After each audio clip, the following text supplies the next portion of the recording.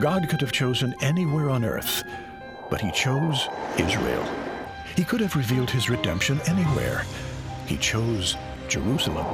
The house of the Lord might have been any place on earth. He chose Mount Moriah. Past, present, and future, the mountain of the Lord has been a beacon of hope and remains a strategic site for the next temple of God. Dateline, Jerusalem, the coming temple. Thank you so much for joining us. We are in the last program of this wonderful series, Dateline Jerusalem. Right. Thank you for all that you've done. Okay, this is an interesting subject. What are we about to see right now? There's a lot of groups in Israel trying to raise temple awareness, sacrificial awareness, and you're about to witness an event that not many people have seen, the sacrifice of a goat done by actual Levites. Happens in Israel. Let's go there right now. An event was recently held near the entrance to Jerusalem's Western Wall, in which the Temple Institute and other Jewish organizations pulled their resources together in expressing the importance of the temple. Moving forward to the temple was written in large Hebrew letters so that no one could question the reason for the event. With a large graphic representation of the temple behind them, priests demonstrated the procedures that took place in the temple's past and what they anticipated in the coming temple. They blew trumpets, said prayers, and even sprinkled blood on a makeshift altar. We asked one of the priests to explain further. In the army, we always have what's called Yavesh Lifnei Ratuv. We do dry runs before we use real bullets. And here, very soon, we are now in the redemption period, and we're going to be soon going back, all of us Kohanim, priests, will be working again in the temple, and we are practicing all what we need to do in the temple so that we're ready very soon to do it for real. This is what the Kohanim wore, exactly what they wore in the temple, except for we need to be barefoot. In essence, we are shutafim, partners with God, right? We will do anything for the love, for the object of our love, which is God, and God will do anything for the object of God's love, which is the Jewish people. Much like the bar mitzvahs, which also happened at a nearby Western Wall, there was reason to celebrate on this very special occasion. This event sent a clear signal to the world that a temple was forthcoming and preparations should be made for a long-anticipated day of redemption. On our most recent trip to Israel, the Temple Mount Jerusalem Convention was happening. Voices from around the world speaking on the topic of a Jew's right to traditionally practice temple worship on the Temple Mount. We cut now to hear the varying perspectives that were displayed at this conference. Up first will be Doron Kaider, the Executive Director for Cry for Zion, the hosting organization for the convention. Doron is a Christian who has worked in the security sector in Israel for 15 years. Here now is Doron in Jerusalem. We started this convention to bring together Jews and Christians to discuss the issue of the Temple Mount for the first time, I think, in roughly 2,000 years, where the opposite faiths come together about anything, really. And we personally saw an opportunity with the Temple Mount as a unifying factor. It's a place where, in Christianity, Jesus goes up with his disciples to Jerusalem, and he points out and emphasizes how important Jerusalem is to him, and then his followers after him continued in those footsteps and that passion for Jerusalem and for the temple. That's where the early church, if you will, that's where they would convene, that's where they would gather, that's where they would meet. It says daily, actually. So if I want to aspire to see a temple built in Jerusalem, and the sacrificial system to be restored here in Jerusalem, and the Levitical priesthood and so on, worshiping up on the Temple Mount, and bringing my kids up to go worship in Jerusalem and literally go up to the temple, that is marred with the fear of what about the Islamic Waqf? What about the international community, right? We have all these other strains on us that are basically saying, are you crazy? You're going to start World War III here, this aspiration of yours. And then you find yourself in a small so-called radical group, right, that's been marginalized by the media. And so that's what we're trying to do here with this convention. We're trying to bring some really different voices, and you're going to see that in the lineup if you notice, of the speakers. We're having a very dynamic list of speakers and people that are not what you would think are all about the Temple Mount. And that's why I want you to recognize. It's not the settler community that's a bunch of radicals. It's not the Temple Mount faithful people, they're a bunch of radicals. It's not what your media is going to label as a bunch of radicals that are about this movement. This is a movement that is growing in Eretz Israel, and it's growing daily. And the amount of Jews going up to visit the Temple Mount, even with all the Islamic threats, and with the terrorism, and with everything, we're going up. We're not shying away. This is another generation. Remember, just as Doran said, these individuals are offering different perspectives even from your bearded hosts on television. It's important to note certain contentious subjects as West Bank settlers, that's territory that was given to the children of Abraham. Judea and Samaria is their rightful land. And we also support other organizations such as the Temple Mount Faithful. But we want to hear now from Yehuda Glick as he discusses the importance of Mount Moriah. Let's hear a Hineni. Hineni was the announcement that Abraham said when he came to the mountain of Moriah and said, "Here I am, Hashem, I'm ready to serve you. Use me for what you need me. Here I am."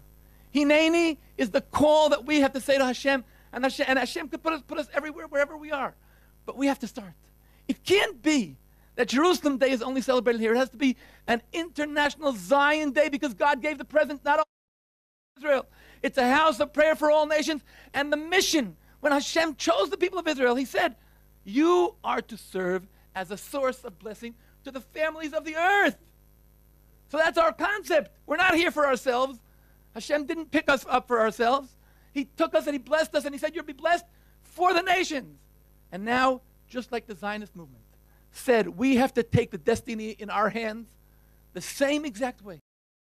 Without Jerusalem being restored, without God restoring his own people, and like it says, the deliverer will come from Zion and he will banish ungodliness from Jacob. In other words, before God fulfills all of his promises to Israel, we are never going to see the kingdom of God come. We're never going to see the ultimate solution for the world. We have to fulfill our role in seeing the fulfillment of God's purposes and destiny for Jerusalem. Never forget this. The deliverer will come from Zion. It's not going to come from Rome. It's not going to come from Dallas or Moscow. The ultimate deliverance for mankind is going to come from Jerusalem, from Zion. So let's not try to redefine these things. Jerusalem is not the church. Jerusalem is Jerusalem. That's what part of what Paul is trying to say there in Romans 11, that don't be too think you are too more important than you are. The deliverer will come from Zion. So here we read about this deliverance. It shall come to pass in the latter days that the mountain of the house of the Lord shall be established as the highest of the mountains, and shall be lifted up above the hills, and all the nations shall flow to it. We must have this ultimate vision for the world in our hearts of this salvation that is going to come, this deliverance that is going to come out from Zion, out from Jerusalem. And verse 3, many people shall come and say, come, let us go up to the mountain of the Lord, to the house of the God of Jacob, because it's going to be a house of prayer for all nations. And that he may teach us his ways, and that we may walk in his paths. For out of Zion, out of Zion shall go forth the law, or teaching, and the word of the Lord from Jerusalem. It's absolutely true that we can't take biblical places and prophecies and things and make them a metaphor to suit our own personal desires. Jerusalem is Jerusalem, and God's words will be fulfilled. And one of those prophecies is about the third temple. But it cannot be built until they have the ceremonial ashes of a red heifer, para adumah. And we've been covering that story from the beginning. You turned to me when you talked about heifer? Hey. Take them down, babe. Only because they're still spotless. I'll take the spotless, thank you. Good save. You were there when they were in Dallas trying to get I took a the 5 selfie heifers. with the red heifer. I Yeah. thought this was the prophetic moment to say, hey guys, I was here. Incredible.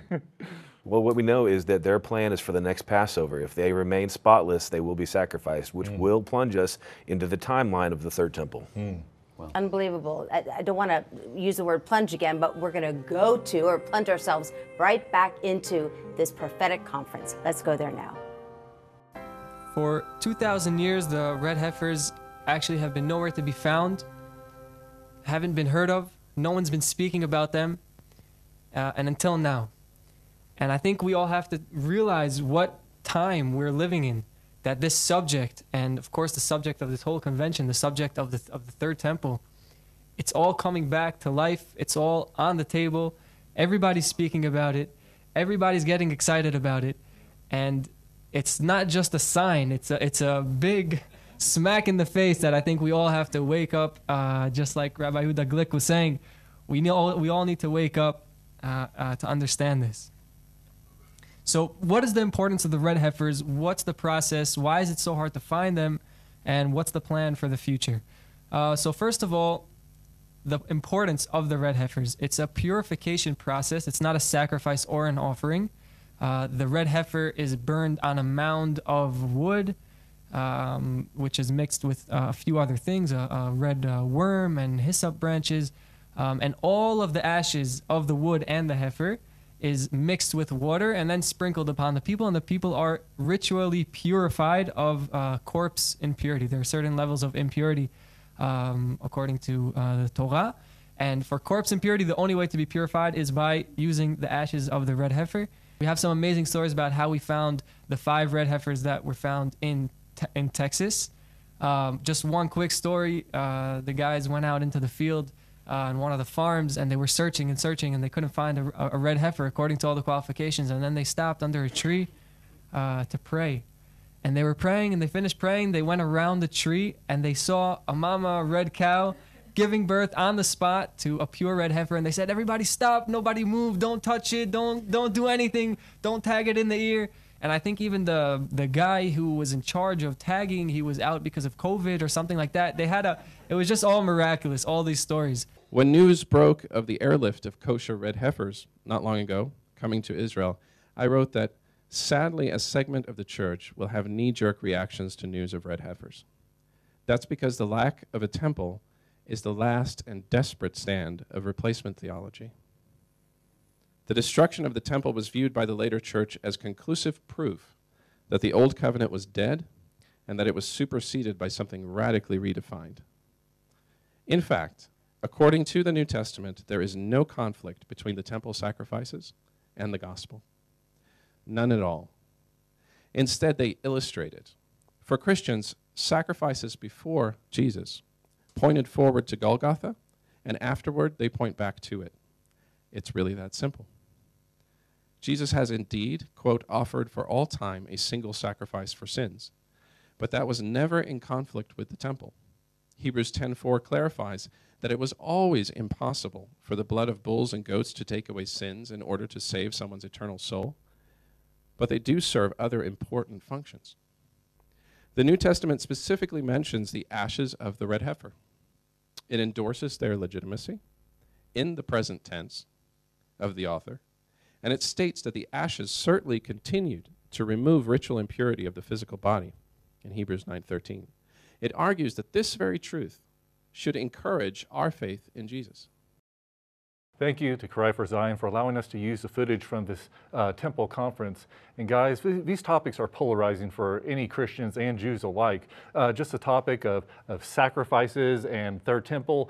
It's okay if you don't support the Third Temple. I know I don't personally, because I want more time to bring the lost to Yeshua before the end times begins. So we're hearing differing perspectives, but they're unique, and we need to know all sides of the aisle before we, solidify this is where we stand. But the Word of God is most important where you need to stand. And we know Yeshua has already come. He is the last sacrifice, so that's good enough for me. But let's go back to this conference and hear from more voices and more interviews concerning the Third Temple. Next up, an interesting interview in which John Anderson, Christian host of the convention, speaks with Jewish news reporter Adam Berkowitz, who has studied Jewish law for 7 years. Mr. Berkowitz responds now to a question about the recent interest regarding a coming temple. I think there's a lot of misconceptions about what's going to be happening in the end of days in Christianity, in Judaism too, as well. And there's a lot of narishkeit. Narishkeit, it's a new word we need to understand in Christianity. I've been, the more knowledgeable Christians, and even the more faithful ones, they are supporting, and I think it's coming from looking at what's happening and saying, what is this? There's got to be a high level of intellectual honesty.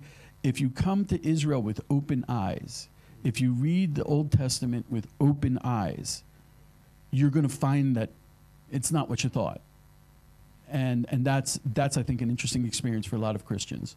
And those are the ones I think who support us. Also, I wanted to say, it's a new thing for Jews.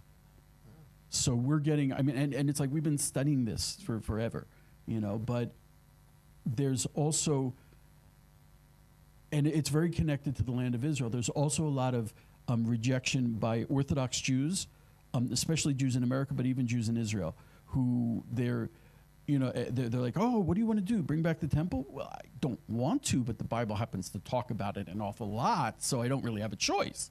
And they somehow managed to overlook that.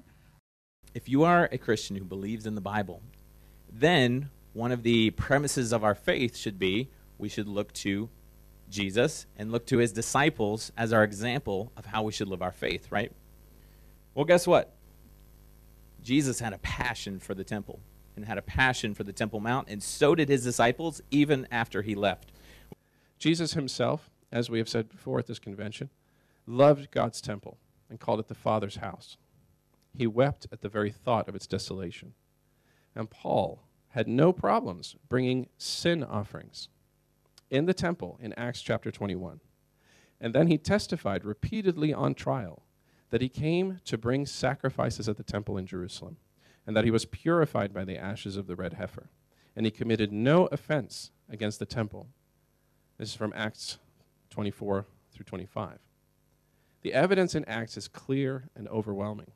We know that in the end of the day, it's Hashem who does everything, but we are his soldiers. We are the ones who are supposed to take action and do whatever we can in order to bring the redemption closer. If it's regarding the Temple Mount, if it's regarding the red heifers, which of course are connected, because the whole purification process is to be able to go up to Bet HaMikdash and bring offerings and sacrifices and go up to the places where we cannot go up to because we're ritually impure. God, I believe, is pushing our nation. He is pushing the narrative. He's the one that inspired our prophets. He's the one that restored us to our land, and he's the one who's going to bring about his will in this land, period, irregardless of who's the prime minister, who's the defense minister, etc. And I believe we're living in such a time as this, that this is what's happening, and if you're not a part of that narrative, you're going to freak out. And then we'll be able to say to Hashem, Hashem, we did not forget Zion. We did not forget Zion. We want now you.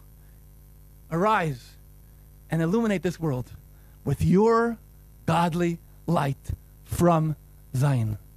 From your place, our King, appear and rule over us, because we are waiting for you. When will you rule from Zion? Near in our near days, your name will be great and sanctified in your city, Jerusalem, because we are waiting for you. And we want to see it with our own eyes, your kingdom, as it was promised in the words of your prophets, in the words of your poet David, in the words of your Messiah. And we will say together, Hashem shall rule over the world forever and ever, the God of Zion. And at that day, he will be one, and his name will be one, and we together will all be united around the one and only one. Chag Sameach. I don't know about Kirsten, but I've thought that the third temple is a good thing, but I think you can correct us or me on that, yes? Well, there are 2 temples to come, guys. The third temple is actually the tribulation temple. The fourth temple is the millennial temple that Messiah will rule and reign from. And here's the problem. Zechariah 6:12-13 says that the Messiah will build the temple and rule and reign from there. So the Jews of now are waiting for who's going to build that next temple, and he will be the Messiah to them. But we know, according to prophecy, it's not going to be Yeshua that builds that next temple. It's going to be a false prophet. That's pretty crazy. Well, Mark Hitchcock, you got a chance to sit down with him, an amazing teacher on prophecy. Tell us about that. Well, he's been in this whole series. We're promoting his book, The End, and I got to sit down with him for one final discussion on prophecy. Yeah, though we live in the time right now of the church age. Yeah. And my view is, like in Matthew 24, you see these birth pains that are mentioned that are really in the tribulation period. Okay. What I like to say now is we're seeing Braxton Hicks contractions. Interesting. You know, these are kind of the premature labor pains that are kind of leading to what's ultimately going to come during that time of tribulation. But the event that really sets all of the end times into motion is going to be the rapture of the church. When that event takes place, it's going to be the greatest event in human history, really since the flood. You just think about, millions of people, maybe billions of people, they're gone, they've vanished in a moment, in the twinkling of an eye. The rapture is going to be an earth-shaking, earth-shattering event that I think probably too will be the greatest evangelistic tool in human history. I agree. As people everywhere disappear. So it's really the key to all these events that follow in the end times. So why is it important for people to study Bible prophecy? Why is it necessary for us to follow those words in the Bible? Some people think it doesn't have to do with me. If I'm going to be gone, what does it matter? Well, Bible prophecy has a lot of practical application for our lives. It has a purifying effect. Yeah. If we really believe that Jesus can come at any moment, it's going to change how we live. That's right. It also, Bible prophecy, gives us confidence because we know that since the Bible has predicted hundreds of things that have come to pass, we know that the things it predicts for the future will come to pass, and we can know what's going to happen in the future. Yeah. Not because we know it, but because God has predicted these things. So it gives a comfort to our lives and a confidence to live a life that's pleasing to God. Everybody wants to know what's happening next, but God gave us the end to our story. And it's a good end, but we still need to be prepared. And I believe in Revelation it says, blessed are those who study the words of this book. There's a blessing imparted to us if we do that as well. That's right. It's the only blessing. It's the only book with that kind of blessing. That's right. It's called, we often call it the blessing book. Yeah. The book of Revelation. Yeah, the one who reads it, the one who hears, the one who does the things commanded in this book is going to be blessed. I believe it's a good witnessing tool, especially to the Jewish people, because so specifically, even in Matthew 24, Yeshua was telling the Jewish people, this is what happens to you. We don't read, this is what happens to America, and this is what happens to Israel. And to me, that's the strongest witness. Hey, my brethren, you want to know what happens to your future? It's written in the book. That's right, and that's why we have to take these prophecies literally. Yes. Because the Jewish people, there's a lot of prophecies that have been given to Israel that have been literally fulfilled. Yeah. Now, if we take these prophecies in the future and that we say, well, those aren't going to be literally fulfilled, we have no basis to really witness to a Jewish person. Yeah. But we tell them, look, all these prophecies have been literally fulfilled in your history and your past. There are about 1,000 prophecies in the Bible. I talk about that here in the book, The End. I read that. Yeah. But about 500 have been fulfilled. So, the Bible has quite a track record. Perfect. An unbelievable track record. Bats 1,000. Yeah. We have all these unfulfilled prophecies, and you're right, many of them have to do with Israel, with the Jewish people and their future. And so it's a great evangelistic tool for them, but for Gentiles as well. People want hope in our world today. They want to know that there's going to be a better world, and we can tell them with full confidence in the Bible, the best is yet to come. That's right. And it may not be in this life, but it will be certainly in the life to come. I agree. What would you say to believers in Messiah now? What should we be doing in knowledge of Bible prophecy, the events, the turmoil we see in the world? What should we be doing as believers in Messiah to prepare? Well, I think a lot of things. One I kind of mentioned earlier, live a pure life, live a godly life, be serving, be finding a place of service to live for the Lord, be have a sense of urgency about sharing the gospel with people. Yeah. We don't know when the end's going to come. It's sad, a lot of us kind of live like universalists. Yeah. We kind of almost live as if everybody's just going to be okay and be saved. Yeah. We don't believe that, but we kind of practically live that way sometimes. And we need to live as if we really believe there is a real heaven, there is a real hell, that there's salvation only through Jesus Christ. And so we need to live with that sense of urgency. We need to be generous with our resources. Obviously, if Jesus can come at any moment, we want to have our money out there in circulation, and not just hoard it all. Now, obviously, we save and we're wise with money, but it really affects every area of life. It does. So prophecy's not, one person used to say it's kind of pie in the sky, kind of sweet by and by kind of stuff. And a lot of pastors today don't talk about it because they say, I want to talk to people about here and now. Kind of how to live your life now. We don't want to get into that, but all the passages, the main passages in the New Testament related to prophecy, all have practical application related to them. So there's nothing more practical than Bible prophecy for daily living.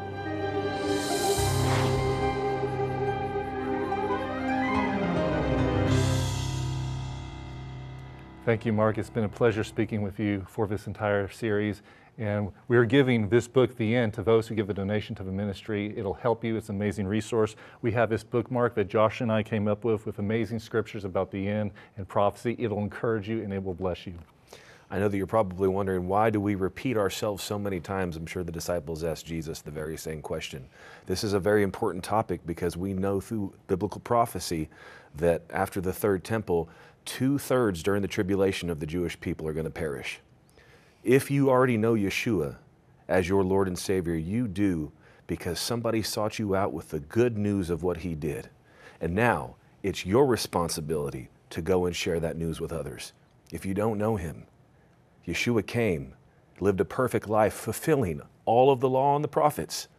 He died blameless to take on your sin. And He rose after 3 days, taking the keys of death, hell, and the grave. He's up there with the Father waiting for you, and today is the day that you accept His free gift of salvation by simply giving Him your sins and making Him your Lord and Savior. Amen. Amen. We would like to personally thank Dr. Sy for all of his teaching throughout this whole series. We thank all of you that have made this series possible. We have so many more to come. Your donations make it possible. So in Hebrew, Todah, Todah Rabbah, thank you very much for everything you've done. And also thank you to you guys for all you've done in this series. It's been amazing. Yeah. It's time to go. It is time to go, as we always say, Sha'alu Shalom Yerushalayim. Pray for the peace of Jerusalem. Our resource this week, The End, written by Mark Hitchcock. This 500-page hardcover book is made available to you for your generous donation to Zola Levitt Ministries. The accompanying bookmark by Joshua and Caleb provides important scripture from God's Word concerning the end. Please remember, we depend on your generous gifts, which allow us to bring timely updates regarding Bible prophecy and the end of days. Thank you so much for your continuous support of this ministry. Visit our website, levitt.com, for tour information, broadcast schedule, free monthly newsletter, and online store. Join us right now on our social media sites for exclusive content. Call us anytime at 1-800-WONDERS and ask about this week's resource. Please remember, we depend on tax-deductible donations from viewers like you.